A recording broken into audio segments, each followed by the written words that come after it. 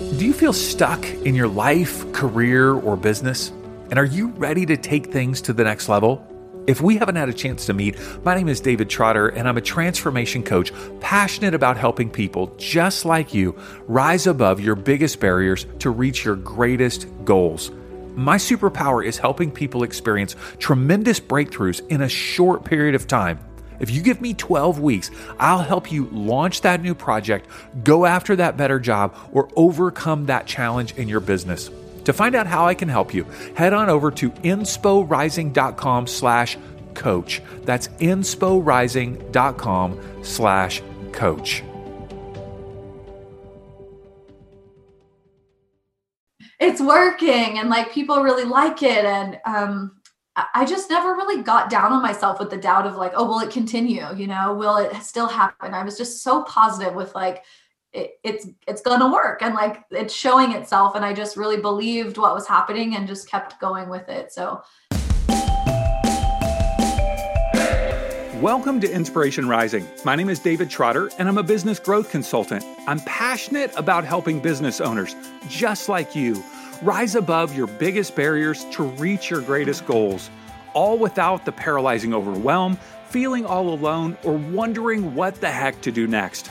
I'm a former pastor and a serial entrepreneur who's passionate about personal growth because that's what's helped me cultivate peace in my life and empowered me to love my amazing wife, Laura, of 26 years, and our 2 almost grown kids. So if you're all about business, personal growth, and peace in your life, you're in the right place. I'm super glad that you're here. Hello, friends, and welcome back to Inspiration Rising.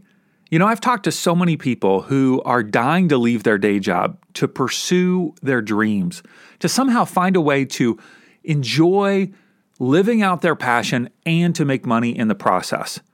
Is that you? Is that something that you have dreamed of? Well, I have a story of someone who did just that, and she's making it big. Her name is Kelsey Moreda, and she's the founder of Dough, spelled DOUGHP. And they sell raw, edible cookie dough in the most amazing flavors.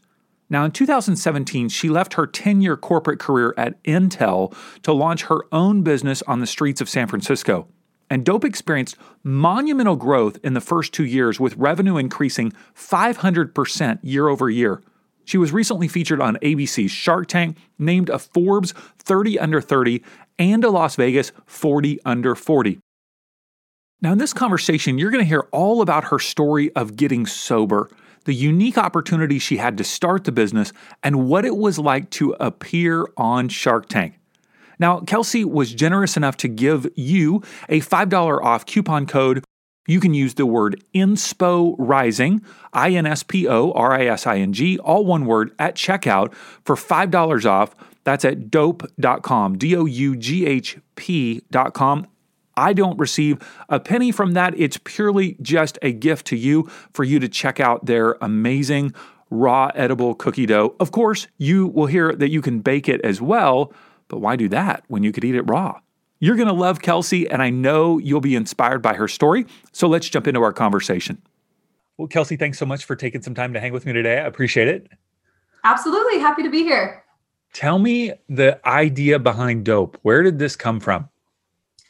Well, namely loving cookie dough. So for one, and just desserts in general, I've always loved to bake when I was a kid. And growing up, my parents got divorced when I was young. And when I'd hang out with my mom, it was always you get to pick whatever recipe you want and we'll make it, we'll do something together. And she loves to bake and cook anything.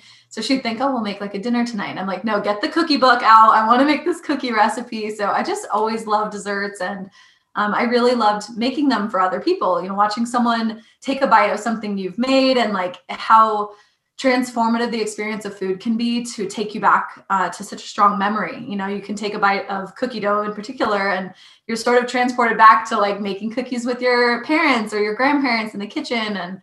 And it just can evoke such strong emotions. So I really loved it. I sort of lost sight of my time baking when I started into corporate America at just 16 years old and catapulted from being a kid to, oh my gosh, I've got to be all on and everything in this corporate job. And I coped with a lot of the stress with alcohol and had an unhealthy relationship with alcohol for about 10 years. And when I was still working at Intel, this corporate job I'd gotten. It was in 2015 that I made the decision to finally get sober, and my life like totally changed. And all those passions and love for dessert, like I mentioned, just came flooding back. And I had the time and the energy to be baking, nights and weekends for my job. I was back in the kitchen all the time, really like rediscovering what makes Kelsey Kelsey and what I love. So cookie dough came back into my life, and I slowly but surely found a way to give it a try and see if it could really be a career. Kind of got this idea in my head of like, why does like work have to be one thing and hobby and passion have to be the other? Sure. What if I could just talk about cookie dough every day? And now it's been about 4 years of talking about cookie dough every single day. That's awesome. That's awesome. Yeah. You mentioned the whole process of sobriety, and that's become more of I would say a common topic these days, probably because alcohol is so pervasive in all aspects of life. Like it seems like it's an assumption that if you're in business, you're going to be drinking at a, networking event or getting together with friends. I know for my wife and I, we've chosen not to really do that. I might have an alcoholic beverage every once in a while, but I'm just seeing a growing movement of this, and was there a point at which you felt like, wow, this is just not serving me well anymore? And, was there kind of that rock bottom moment, or you just came to a realization, or? Yeah. And I think like you're mentioning, so many people are finding all of the shades of this, everyone has a different route to evaluating their relationship with alcohol. Like at the end of the day, I think it's become more common to not consider you have to be an alcoholic to stop drinking so much as like alcohol wasn't adding value to my life and I'm doing it less, like in your case, or not doing it at all in a case like mine. I had like a mid rock bottom or like my rock bottom, I sort of had enough, oh my God, moments over those 10 years of drinking that were like, man, I'm really embarrassed about what happened. It doesn't represent who I am as a person. And I just felt like an idiot continuing to say, it's never going to happen again. And then the next time I went out to drink, it would happen again. And I found, like many people, there's just some of us that are not built to have a tolerance for alcohol. It just doesn't react well in my body. I just did things that I wouldn't want to do otherwise when I wasn't drinking. And if I get half a margarita in me, Kelsey, it is not good. It is. I am like making jokes I should not make. It is. My wife's like, put that down. Just silly stuff sometimes, and then sometimes more serious, like enough drinks, and it was like, I got hospitalized a couple of times in college. I got tickets with the police, and it's like that's not me. Like I had all this stuff on the surface of like, I loved like all the things I was doing at Intel and all the things I was learning and how dedicated I was to my career. But then it was like outside of work was just being filled with like going out and binge drinking, and having too much fun in air quotes, it's like, was it really fun in the end? So for me, a final night of just another episode. And it was, I just thought, gosh, I'm out of college. I was a few years out of college at that point. There's no more excuses of like, oh, I'll get it together, or it's just party days. And it's like, I just really can't hang, and it doesn't add anything positive. So I stopped drinking completely, and it's just been the best decision ever. I'd tried to get sober for a period of time when I was 21, which should be a sign in itself if you're 21 and already having this kind of like come to Jesus about it. But that lasted for 4 months. And I said, I think I've got this reset. I'll be able to do it responsibly now. And that was just not true. I just couldn't do it. So this time was like, all right, I'm smarter than this. I can call it good. And like you said, I've been joined by many people in the last few years that are just realizing like alcohol doesn't serve them well. And that's been a welcomed movement for me. All the mocktails and non-alcoholic drinks. And there's a whole industry coming out of this idea that we can have even more fulfilling life without alcohol. Yep, absolutely. The way I describe it is that the downsides, the risks are so much greater than the rewards, in my opinion. And so, I mean, I think I had a sip of an alcoholic beverage like maybe 9 months ago. Like that was it's just not part of my life because once again, I've seen family members and people get DUIs. And it is so expensive, and so the possibility, the way my kids are right. Yeah. My kids are 21 and 17, and I go, hey, here's the deal: if you accidentally kill someone, you will be behind bars possibly for years. Yeah. And that's not scare tactic. Like that's reality.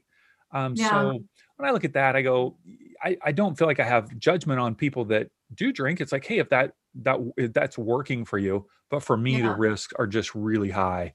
Yeah.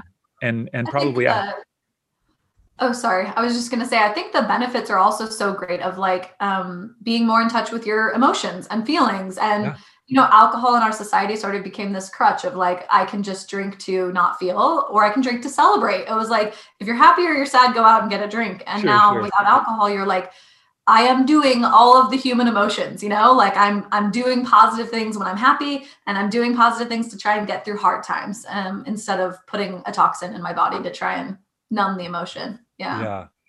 Thanks for sharing all that. Yeah. I loved a recent social media post. It's kind of this common thing of how it started and how it's going.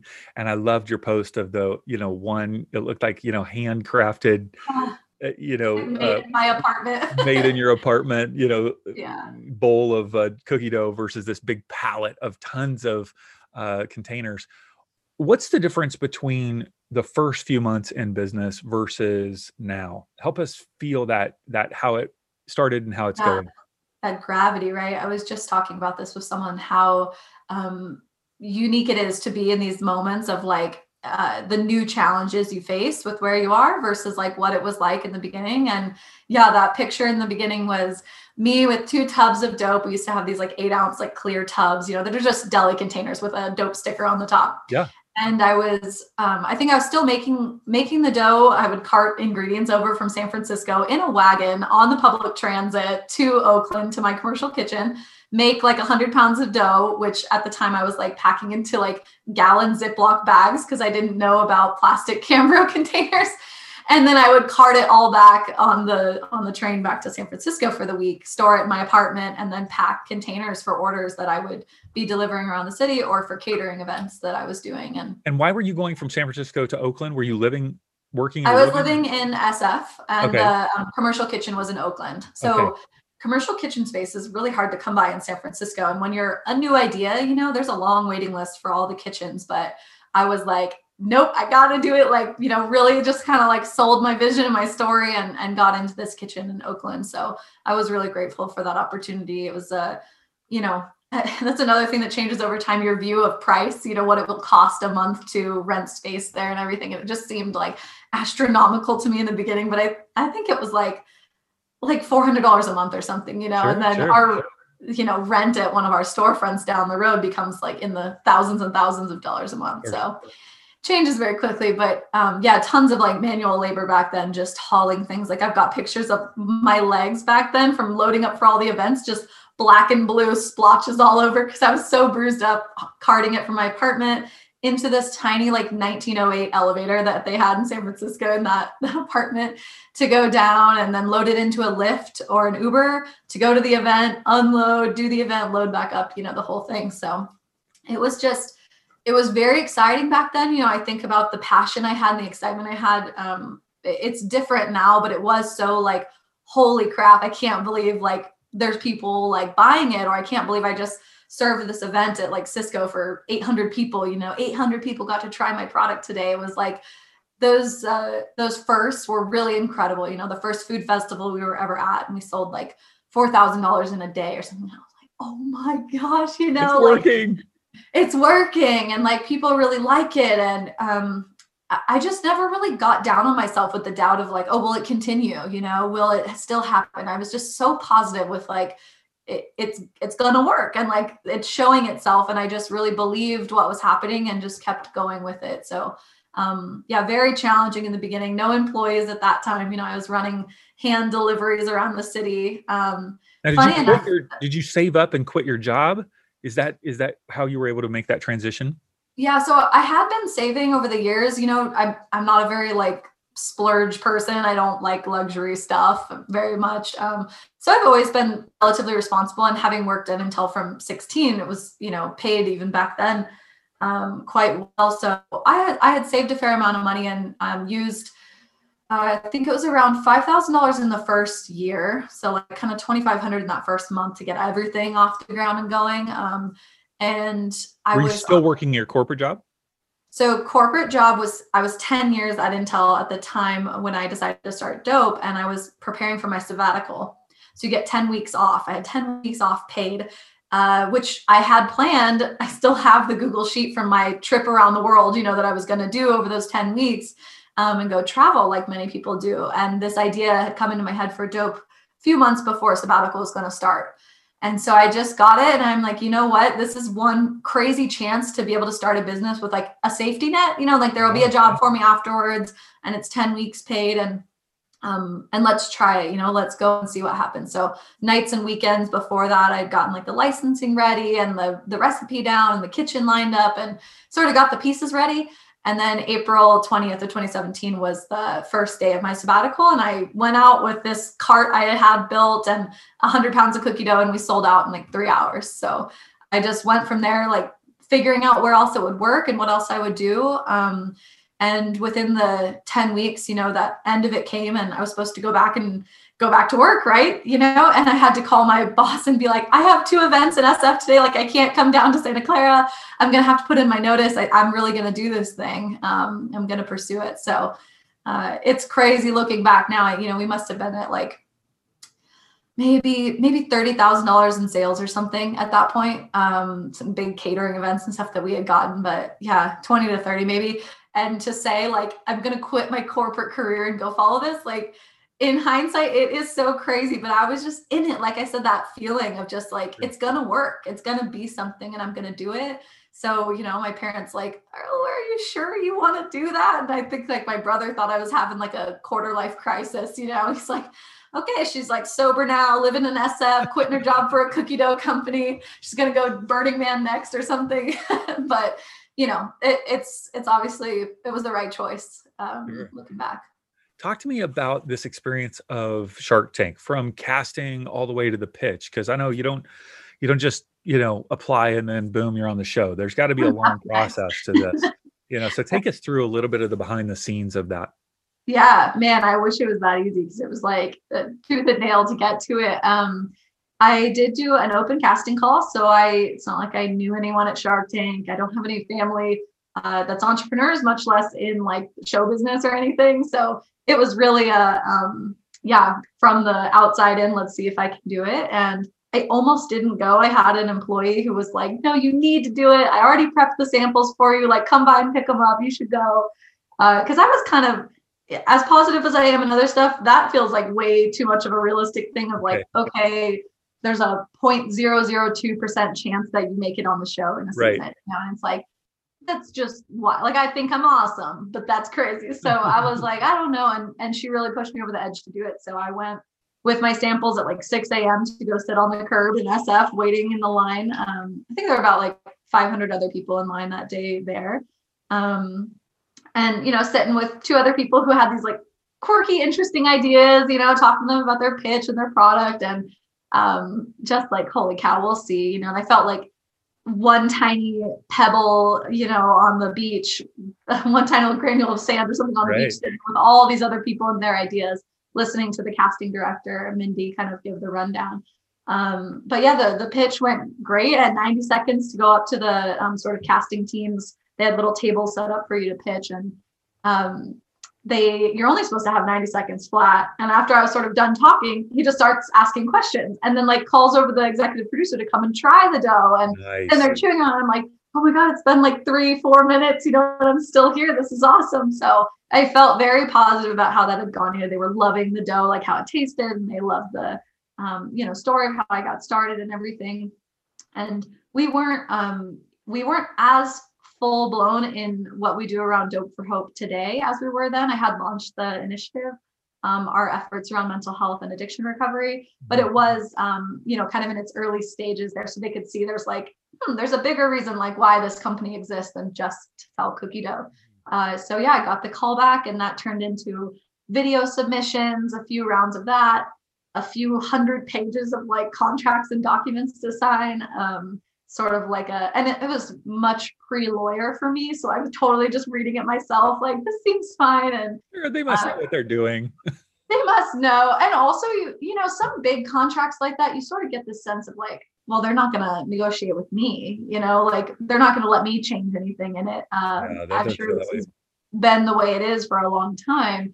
I want to be on their show, kind of thing. So signed all the dotted lines, and I just got slowly but surely through each of those rounds. And it was around 4 months later, I want to say, that I got the okay, you are going to be filmed for the show. I think from May to just before September, and you get like a 2-week notice that you're going to be filmed to do all the final prep. I built a stage, you have to build your little set and everything of what you want to bring on. So we had this 10-foot wall of greenery that said Legit Cookie Dough with one of our neon signs on it. And I drove it down in a U-Haul with one of my employees and went on the show. And it's very surreal, surreal is the most precise word I can use for that feeling before the doors open, because it's out of body of I've seen this on TV and now I'm the one that's going to walk down. I can imagine. Middle. Yeah, very odd, and I'm a solo founder from the beginning. I luckily have my husband in the business now as sort of a co-CEO, but I was alone then, when I was doing Shark Tank, and standing there by yourself before those doors open. I mean, it was the most intense moment of my life of nerves, I think, more than anything, more than getting married. I was just going to say, was it more intense than walking down the aisle? I don't know if you walked down an aisle, but yeah, more intense. And just, you have this in your head of not only are these, people that I'm about to stand in front of extremely powerful and could dramatically change the course of my life, there's also going to be X million people that see this, not only at the airing, but as it reruns, which it just reran yesterday, for example. So another 6,000 people came to our site yesterday at 6 p.m. when it aired again. So, you have this holy cow, what happens right now is it's recorded forever, figure it out. And I was so nervous. And then they're counting down from what feels like 100 off set, to get everybody in line. There's 200 people off stage, and then they hit it and the doors open, and I walked and hit my mark, and you have to stand there for 30 seconds and stare at the sharks so they can capture sort of thinking faces without talking.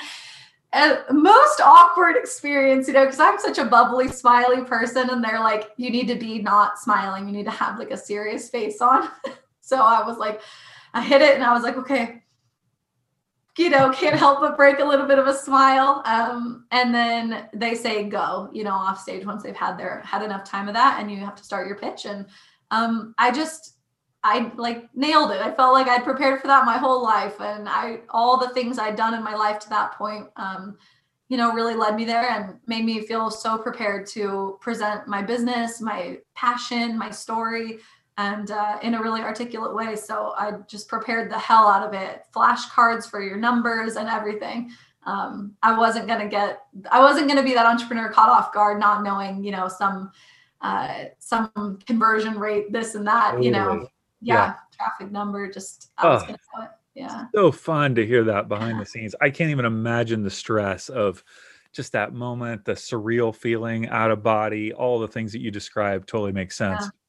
I want to read a quote from Mark Cuban that I know you are very familiar with. Mm-hmm. But he said on the show, what you've done is amazing, and everything about it says it's a good investment. The conflict I have is the whole obesity thing and getting behind a product that's saying eat more. What did you say back to him? And if you could say something to him now, what would you say to him now if there would be anything different? Yeah. I mean, in part now I would say thank you for saying what he said, because it's an incredible thing to have a quote from Mark Cuban that says everything you've done, it says it's a good investment. So, and that his reasoning was around, it being not good for people from a health perspective, right? That it's not a health food, and it's encouraging, aiding in the obesity epidemic, for example, looking at it like that. Which I feel is a very defensible point. It is a dessert, at the end of the day, it's a dessert, and it's for treat yourself moment, something to feel good. And we all need that. We can all live in a world of eating kale salads 24/7, but at some point you just need to have something nice, some treat, something that feels good to have. Is he against all cakes, all cookies, all ice cream? Is he anti-dessert? What's going on here? Yeah. Tons of people on Twitter does Mark know what they sell in his stadiums and arenas? Seriously. Yeah, I just feel like, that's our world. There's so much out there that's bad, and it's all about enjoying things in moderation. Have a few vices. I mean, hell, when I stopped drinking, I was like, absolutely, I'd love dessert. Thank you. Bring the menu over. I just felt like there's a give and take in life to have a healthy balance. And with all that we do around mental health, I certainly would argue today that we are great for people's health. It's just in a different context. So I think there's a lot of good to look at it. And it's valuable advice on considering formats of which we serve the dough. We've got our smaller size, just a 5-ounce cup, so a bit of portion control there. And we're exploring, constantly exploring new product opportunities that would allow for better portion control and whatnot. But yeah, at the end of the day, dope is dig in, enjoy it. We made it with 6 all natural ingredients. So flour, butter, brown sugar, baking soda, flaxseed, vanilla, and salt. You'd find it in your pantry, nothing crazy. And then add chocolate chips or add Oreos or, ways to make it a fun dessert, but that you would be able to make at home, no preservatives. And I think we've done a good job making an indulgent treat responsibly. Yeah. I think, I loved people pointing out online his disconnect in his values, in that he recently invested in I guess it's a restaurant or something that was just designed to be totally decadent in terms of fried foods and the like. Yeah, like 2,000 calorie sandwiches and stuff. Like it's the intention to be over the top. Yeah. Yeah. And he invested in that. What's up with that, Kelsey? Come on. I know. Come on, Mark. Yeah, that was very odd. The only thing I can say is I have to hope that they recorded, that was actually aired the episode after mine, which sort of stirred up even more controversy because he had literally he and the other sharks sort of chimed in on that it wasn't a healthy product. Yeah. And then the next one, they're like battling over the Fat Shack, with these sandwiches and whatnot that are intended to be grotesque of sorts, with the calorie intake.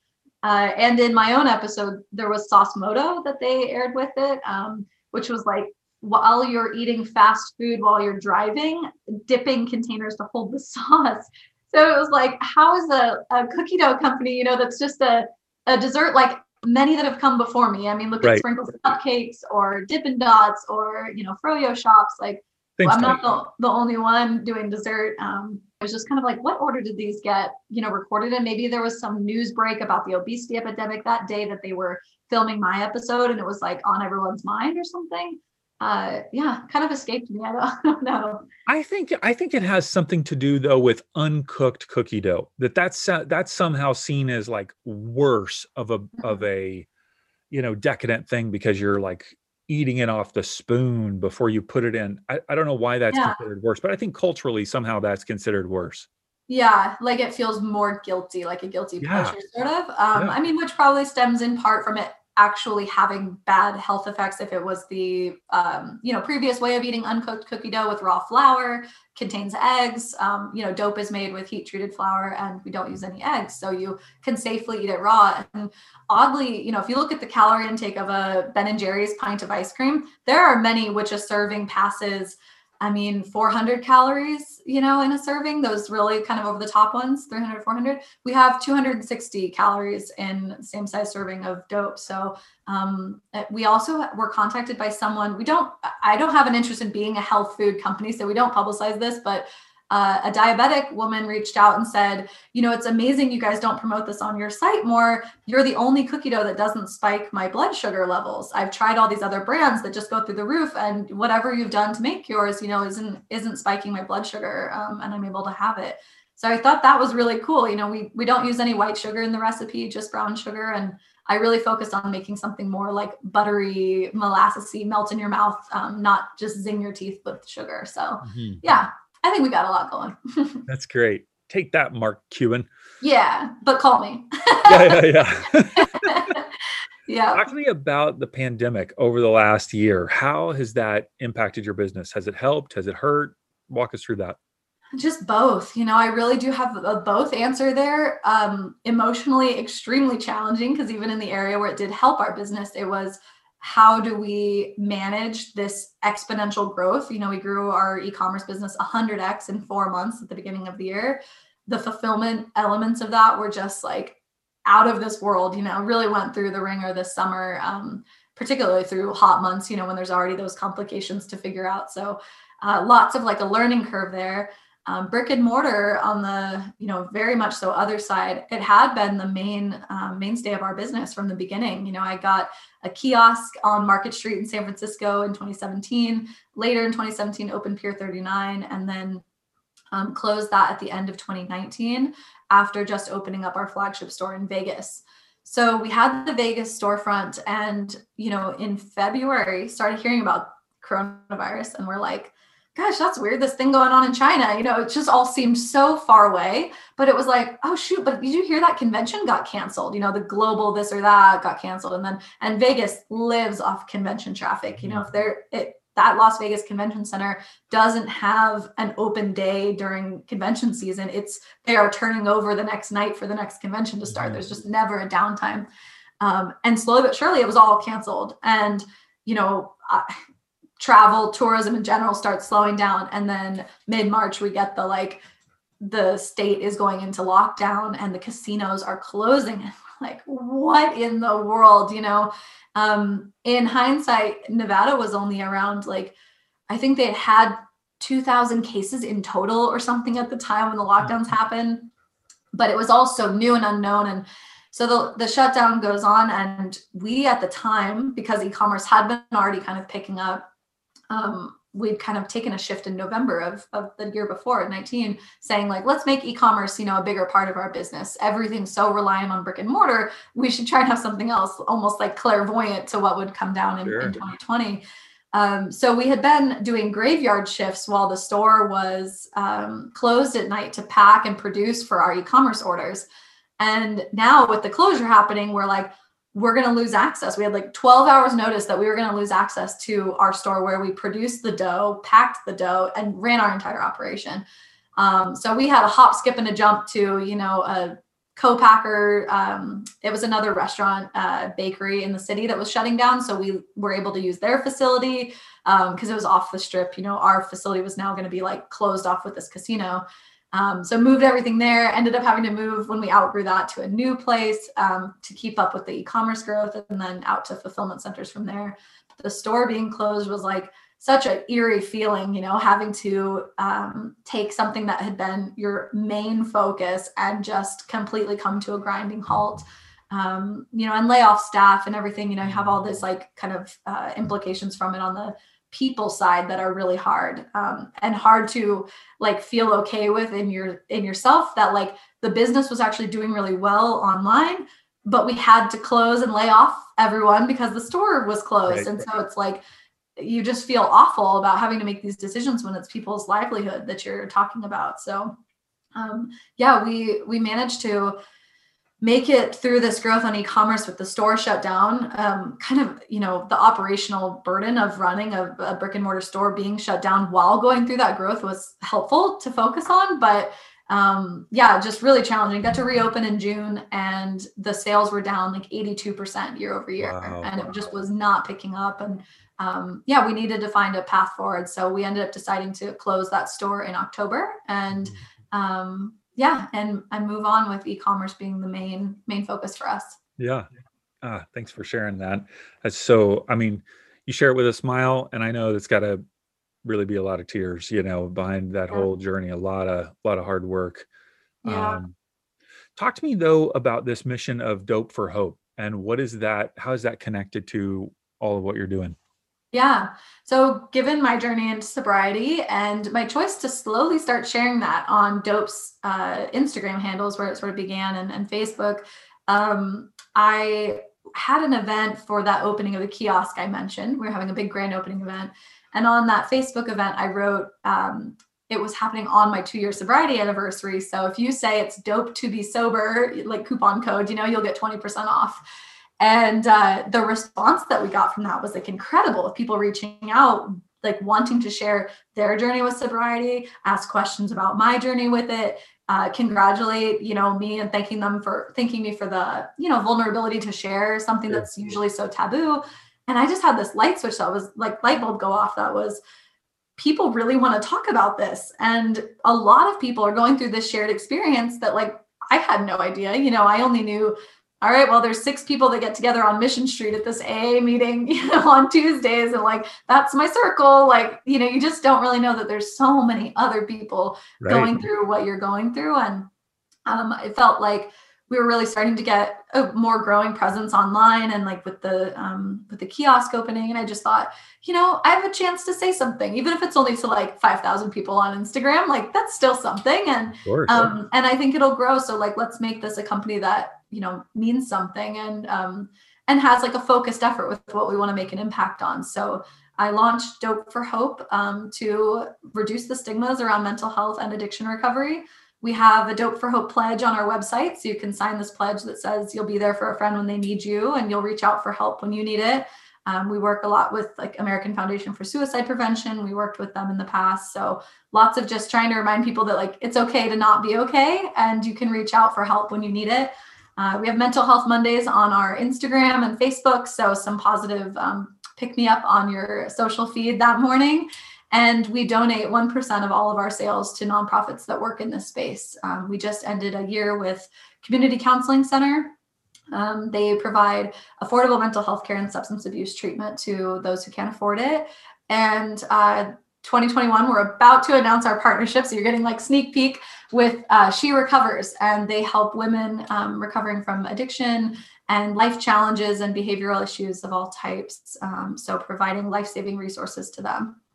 I don't know how big of an announcement it is, Kelsey, because it's on your website. I mean, come on. I did throw it on there, sneak peek, but press release and all that good stuff is coming. So the social team is like, just wait to talk about it. But I get excited. They're awesome. And they really view recovery in much the same light and philosophy that I do.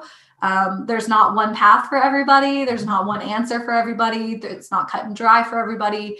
And that we all really need community. So they started out as a Facebook group to have people be able to interact around addictions from whatever, recovery from whatever they're recovering from, be it, sex addiction, food addiction, substance use disorders. So all the likes, there's so many commonalities to share and in being a community. And that's grown to around 300,000 women now. Just an incredible group, so supportive. I joined it and thinking like, okay, sure, they got all these followers, but we'll see how engaged everyone is. And it's like, no, people are sharing like very intimate things and really have support there. There's like 80 women that commented back with their experience or ideas or tips on how to help. And just really cool. Very, very supportive group. So they do workshops around the country. And every purchase of Dope will help to support what they're doing. Awesome. We'll be sure to link to She Recovers in the show notes. We'll link to that Facebook group, of course. Kelsey, one last question for you. We have a lot of women who are listening that either are, have their own business or want to start their own business. And yet there's obviously that sense of like nervousness or anxiety of, should I start this? What should I do? You've been through that journey and you've been successful. A lot of people aren't, right? It's challenging to launch a business. Yeah. What would you say to the person who's considering, starting with their big idea? What would you say to her today? Yeah. I think I have 3 tips for her. So one is operate as if success is inevitable, which I think I talked a little bit about today. It's like, you just got to go forward with this idea that what you're doing is the right thing, and putting that energy out in the world will line up exactly what you need when you need it. And as you get started, making sure you hire for what you suck at. So figuring out what your special sauce is going to be and do everything you can to make that your core focus. Staying really in line with not only what you're doing on the product offering side and everything, but functionally, what are you doing that you add unique value to, and trying to hire for the rest. And my 3rd tip would be to read You Are a Badass. I read this book when I was still working at Intel, and it was about 4 months later that I quit my job. So I loved this book. It really does a great job of shaking up how we view money, scarcity versus abundance viewpoint on money. Just some of those fears that lock people into like, no, I just need to do this safe path. And there's something like innate inside us. If you really believe you have the no matter what ability to generate wealth, and you'll find a way, it just will happen. I think it kind of ties in again with that success is inevitable thing. Like, if you believe you can, you will. And if you believe you can't, you won't. So yeah, just find that confidence inside to just go for it and say, to hell with the rest of it. We're doing it. That's awesome. Thank you, Kelsey. I I just love your energy. I'm so happy for you. So happy that you've been able to, navigate all of those shifts and changes. You are a resilient person with lots of grit.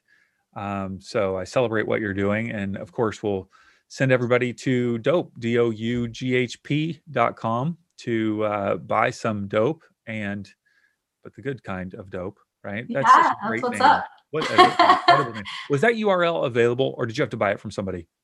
I did have to buy it. It was like dope.life or something was owning dope.com for a while. So we bought it. It was like $5,000, but totally worth it. We used to be eatdope.com and all that, but yeah, so finally got it.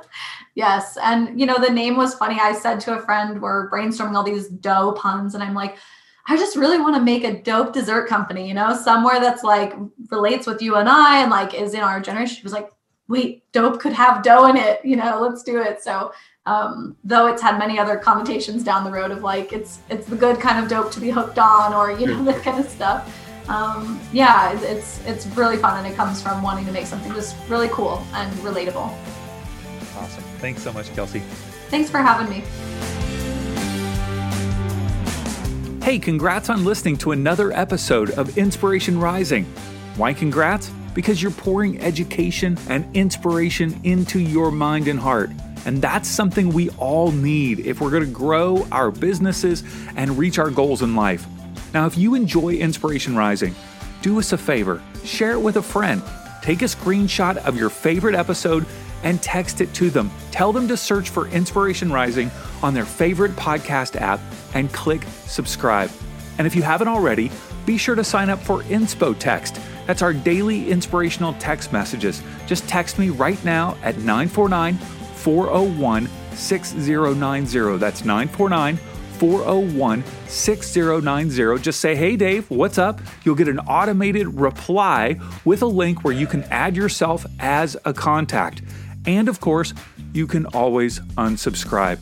I want you to know today that you're inspired, empowered, and loved. Not because of the way you feel or what anyone else says about you, but because that's your true identity.